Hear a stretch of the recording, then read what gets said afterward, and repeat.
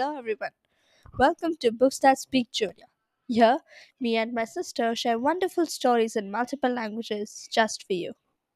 Adya refuses to do anything without her ma, whether it's packing a bag for their holiday to Assam or it's playing in the river. Will this trip make Adya more self reliant? Today's story with you, ma. Author Adit A.K. Illustrator Amalendra Kaushik. Published by Pratham Books. Read by Stuti Doshi. With you, Ma, says Adya. Ma wants Adya to pack her bag. They are going to an island called Majuli in Assam. Why don't you try packing by yourself? Says Ma. But Adya keeps sitting by her side. With you, Ma.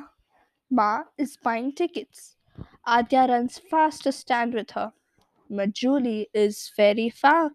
We took a plane, a car, and now a ferry ride. It's a big ferry. So many people, but everyone is smiling. There's water all around us. With you, Ma, says Adya. She wants to go on the same scooter as Ma. They are going to be staying in a school for 2 days. The next day, Ma and Adya visit the school. Hi, I'm Kim Kim, and this is my sister. Alu, says Mong Mong. Do you want to play? Come. With you, Ma, says Adya. Within a few minutes, Adya and Kim Kim become best friends. Ma, look at me! They jump from log to log. They ride a wooden horse.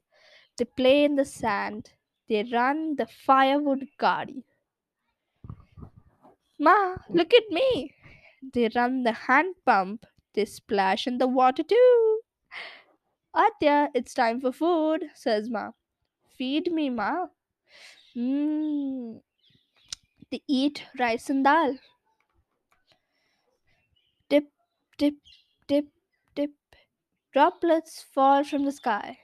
Adya, Adya, come, we're going to the river, says Kim Kim. Ma watches Adya as she comes back with her new friends from the river. They're laughing and eating bugoris.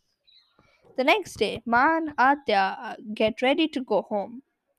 Adya, let me help you with your shoelaces, says Ma.